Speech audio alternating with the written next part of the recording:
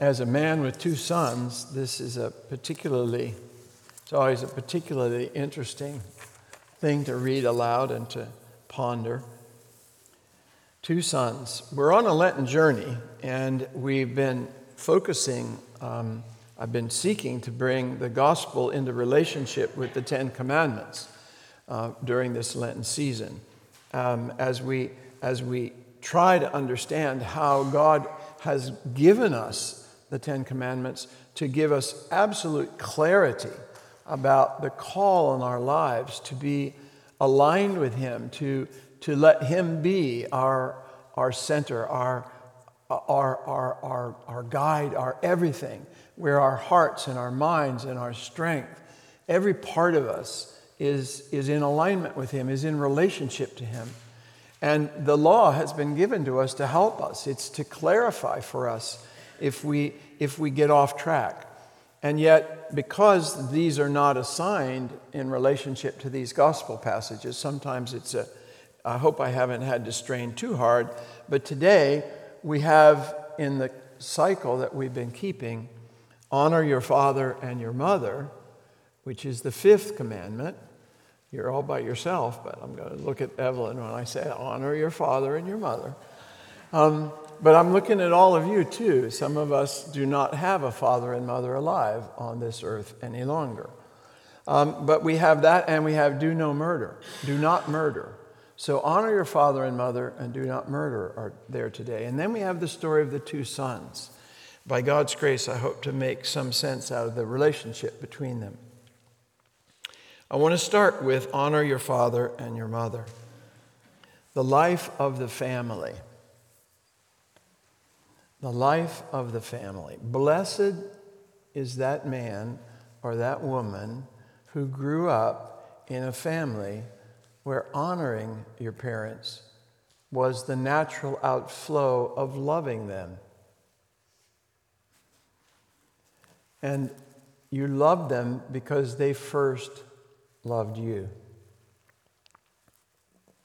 God's will in creation is that the family be central to all of His plan.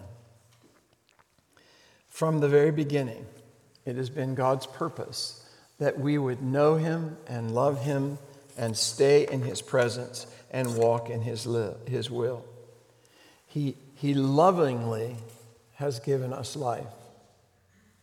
He lovingly has provided for us from the very beginning. He lovingly called us to one another.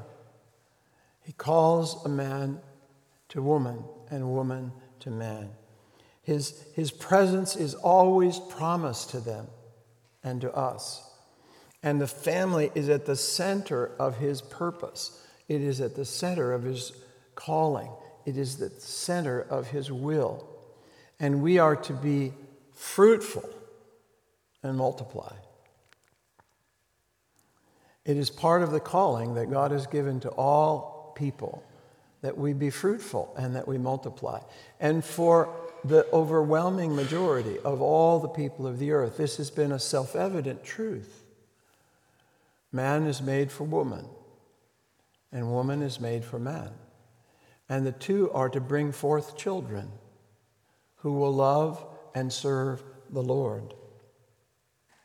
But we in this room, we know the story didn't go well. We know that there is in the heart of the human experience a rebellion against God's will, an unwillingness to let God be God, an unwillingness to yield our lives to His purposes, desiring to be our own leader, our own boss, our own God, as the Scripture sees it very, very clearly. And yet, in that rebellion and in that fall and in that confusion, out of which every evil thing in this world is happening, even Ukraine. I had a hard question just as I walked into the church. Where is God in the Ukrainian conflict? And my answer was right where He has always been, on the throne in His heavenly kingdom. But human beings, in their fallenness, kill and destroy and lie and steal and cheat. And great sin spreads on the earth. And yet God, in his gracious provision, doesn't leave us there. He extends a call to us. And that call comes to us through a family. It comes to us, first of all, in the call that he gave to Abraham and Sarah. It comes deeply embedded in the call of all the people of Israel. It comes embedded in his desire to show us the way that we should move away from our rebellion and back into alignment with him. In the giving of the law, the loving purpose of God is in the giving of the law. And he sends prophets from time to time in his mercy. In his mercy, he delays the judgment that we deserve by sending prophets to speak to us and to call us back to God. And the number one way that that is to happen is in the raising of children. In the raising of children. The whole of the text that we read from the prayer book, Rick rightly pointed out, it's the prayer book version. It's a liturgical version of the Ten Commandments. If you read the Ten Commandments in the text, either of Exodus or in the second giving of the law in Deuteronomy, you know that this commandment has an extended passage. This commandment has an extended passage. Honor your father and mother, because by doing so, your days will be long in the land. By doing so, it will be well with you. By doing so, there is a promise from God. And Paul the Apostle will later say, the very first promise in the commandments is related to this one, the honoring of your father and your mother. And that's because they are to raise you to know God. And nothing can matter more than being helped to know and to love and to serve and to worship and to honor God. But it begins with a mother and a father. I don't know at what age you began to be aware of the difference between your parents and Almighty God. If you were fortunate, as I claim myself to be, you had a very confused notion of the difference between what Dad said, what Mom said, and what God said. And that's how it's supposed to be. A child is to learn to heed the words of his mother or her mother.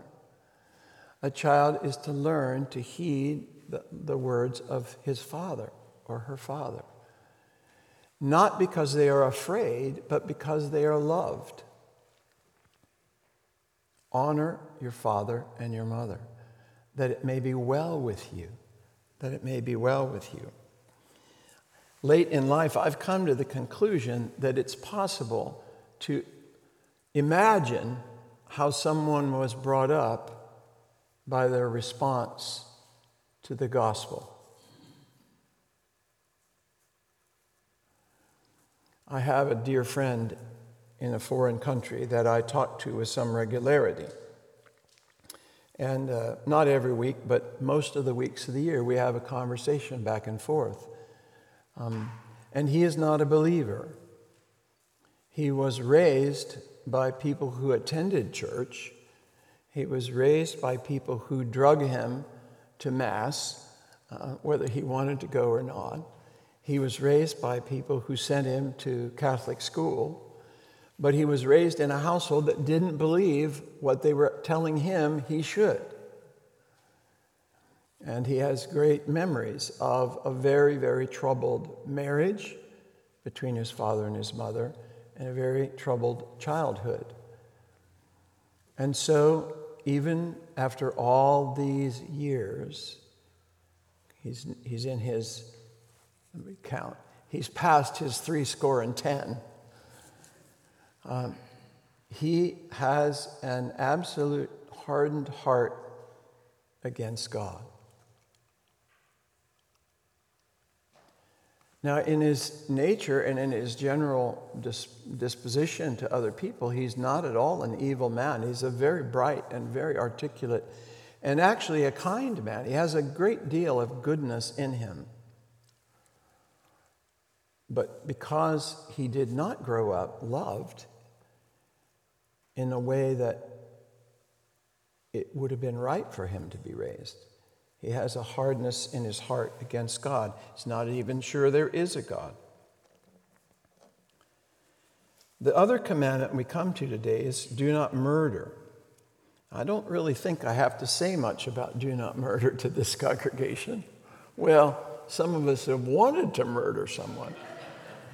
You all know the famous saying of Ruth Graham, who was married to Billy Graham, when she was asked in an interview one time whether she'd ever thought about divorcing Billy. And she said, I've never thought about divorcing him, but I've thought about murdering him. And some of us can relate, right? So I'm not going to speak to that literally, but I will remind you, if you don't already know, that the word as it's used in the Hebrew language does not just mean intentionally murdering someone. It's the same word that is used if I accidentally murder someone, or if through my own irresponsibility I murder someone. So carelessness or negligence can lead to murder. And we know that, don't we? We know that. I want to make a big leap here and suggest to you that we are alive when a culture is murdering the family.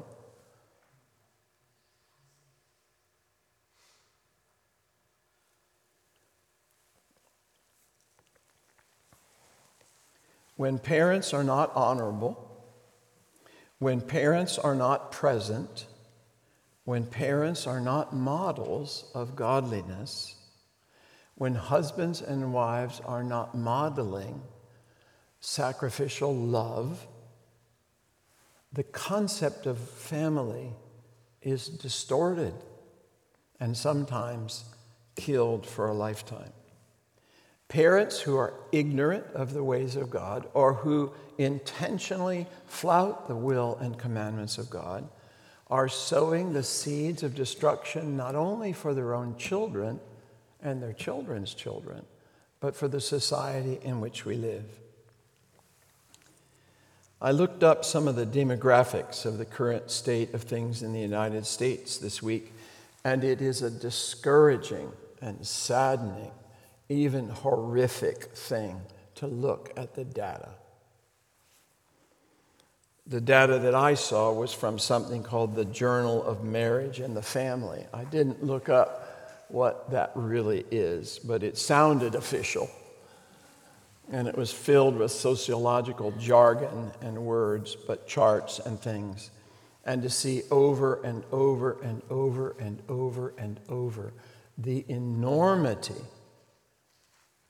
of the destruction of the family that God wills in our culture can only bring a man to his knees if he cares about the things of God. Well, it brings us back to the two sons, to try to conclude with the two sons in Matthew chapter 21.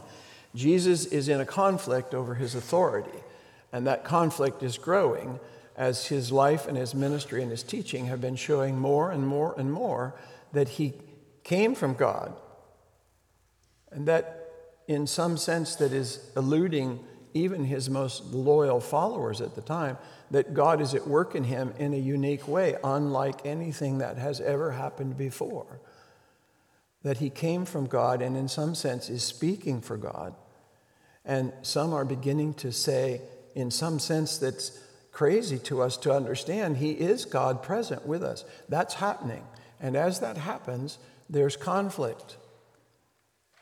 And Jesus' right to speak and his right to do what he's doing is being challenged consistently and more consistently.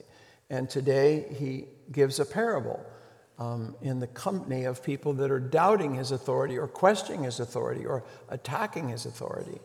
And he just posits a simple story of two sons who owe obedience to the Father.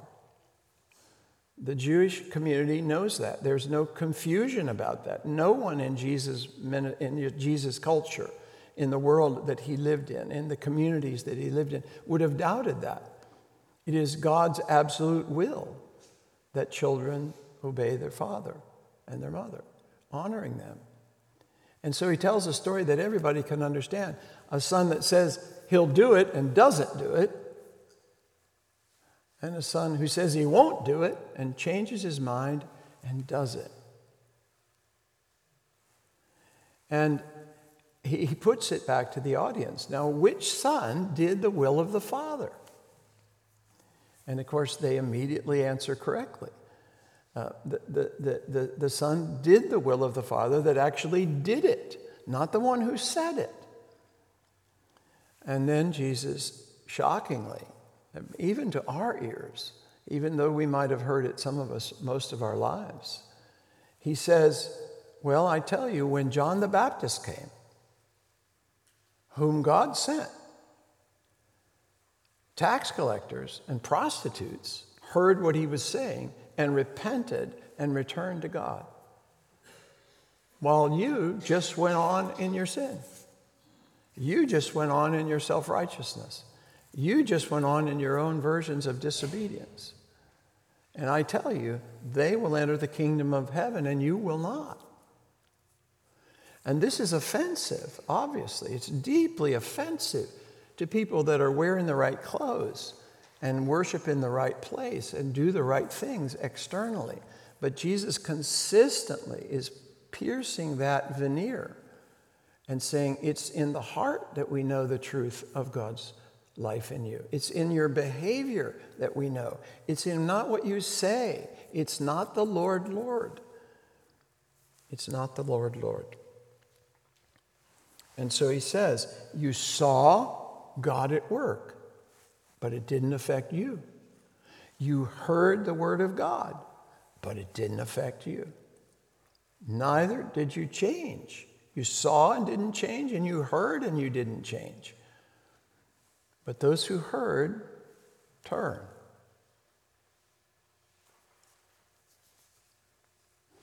During this season of Lent, I've asked us to allow the Ten Commandments to be a guide for us, a grid, if you will, a way to evaluate our lives. And I've urged you, and I urge you again, by Good Friday, a couple of weeks away, that you have a list, that you have a piece of paper on which you have listed the Ten Commandments and you have listed, what God has brought to your prayers and to your mind during this Lent, where you have or are disobeying his clear commands.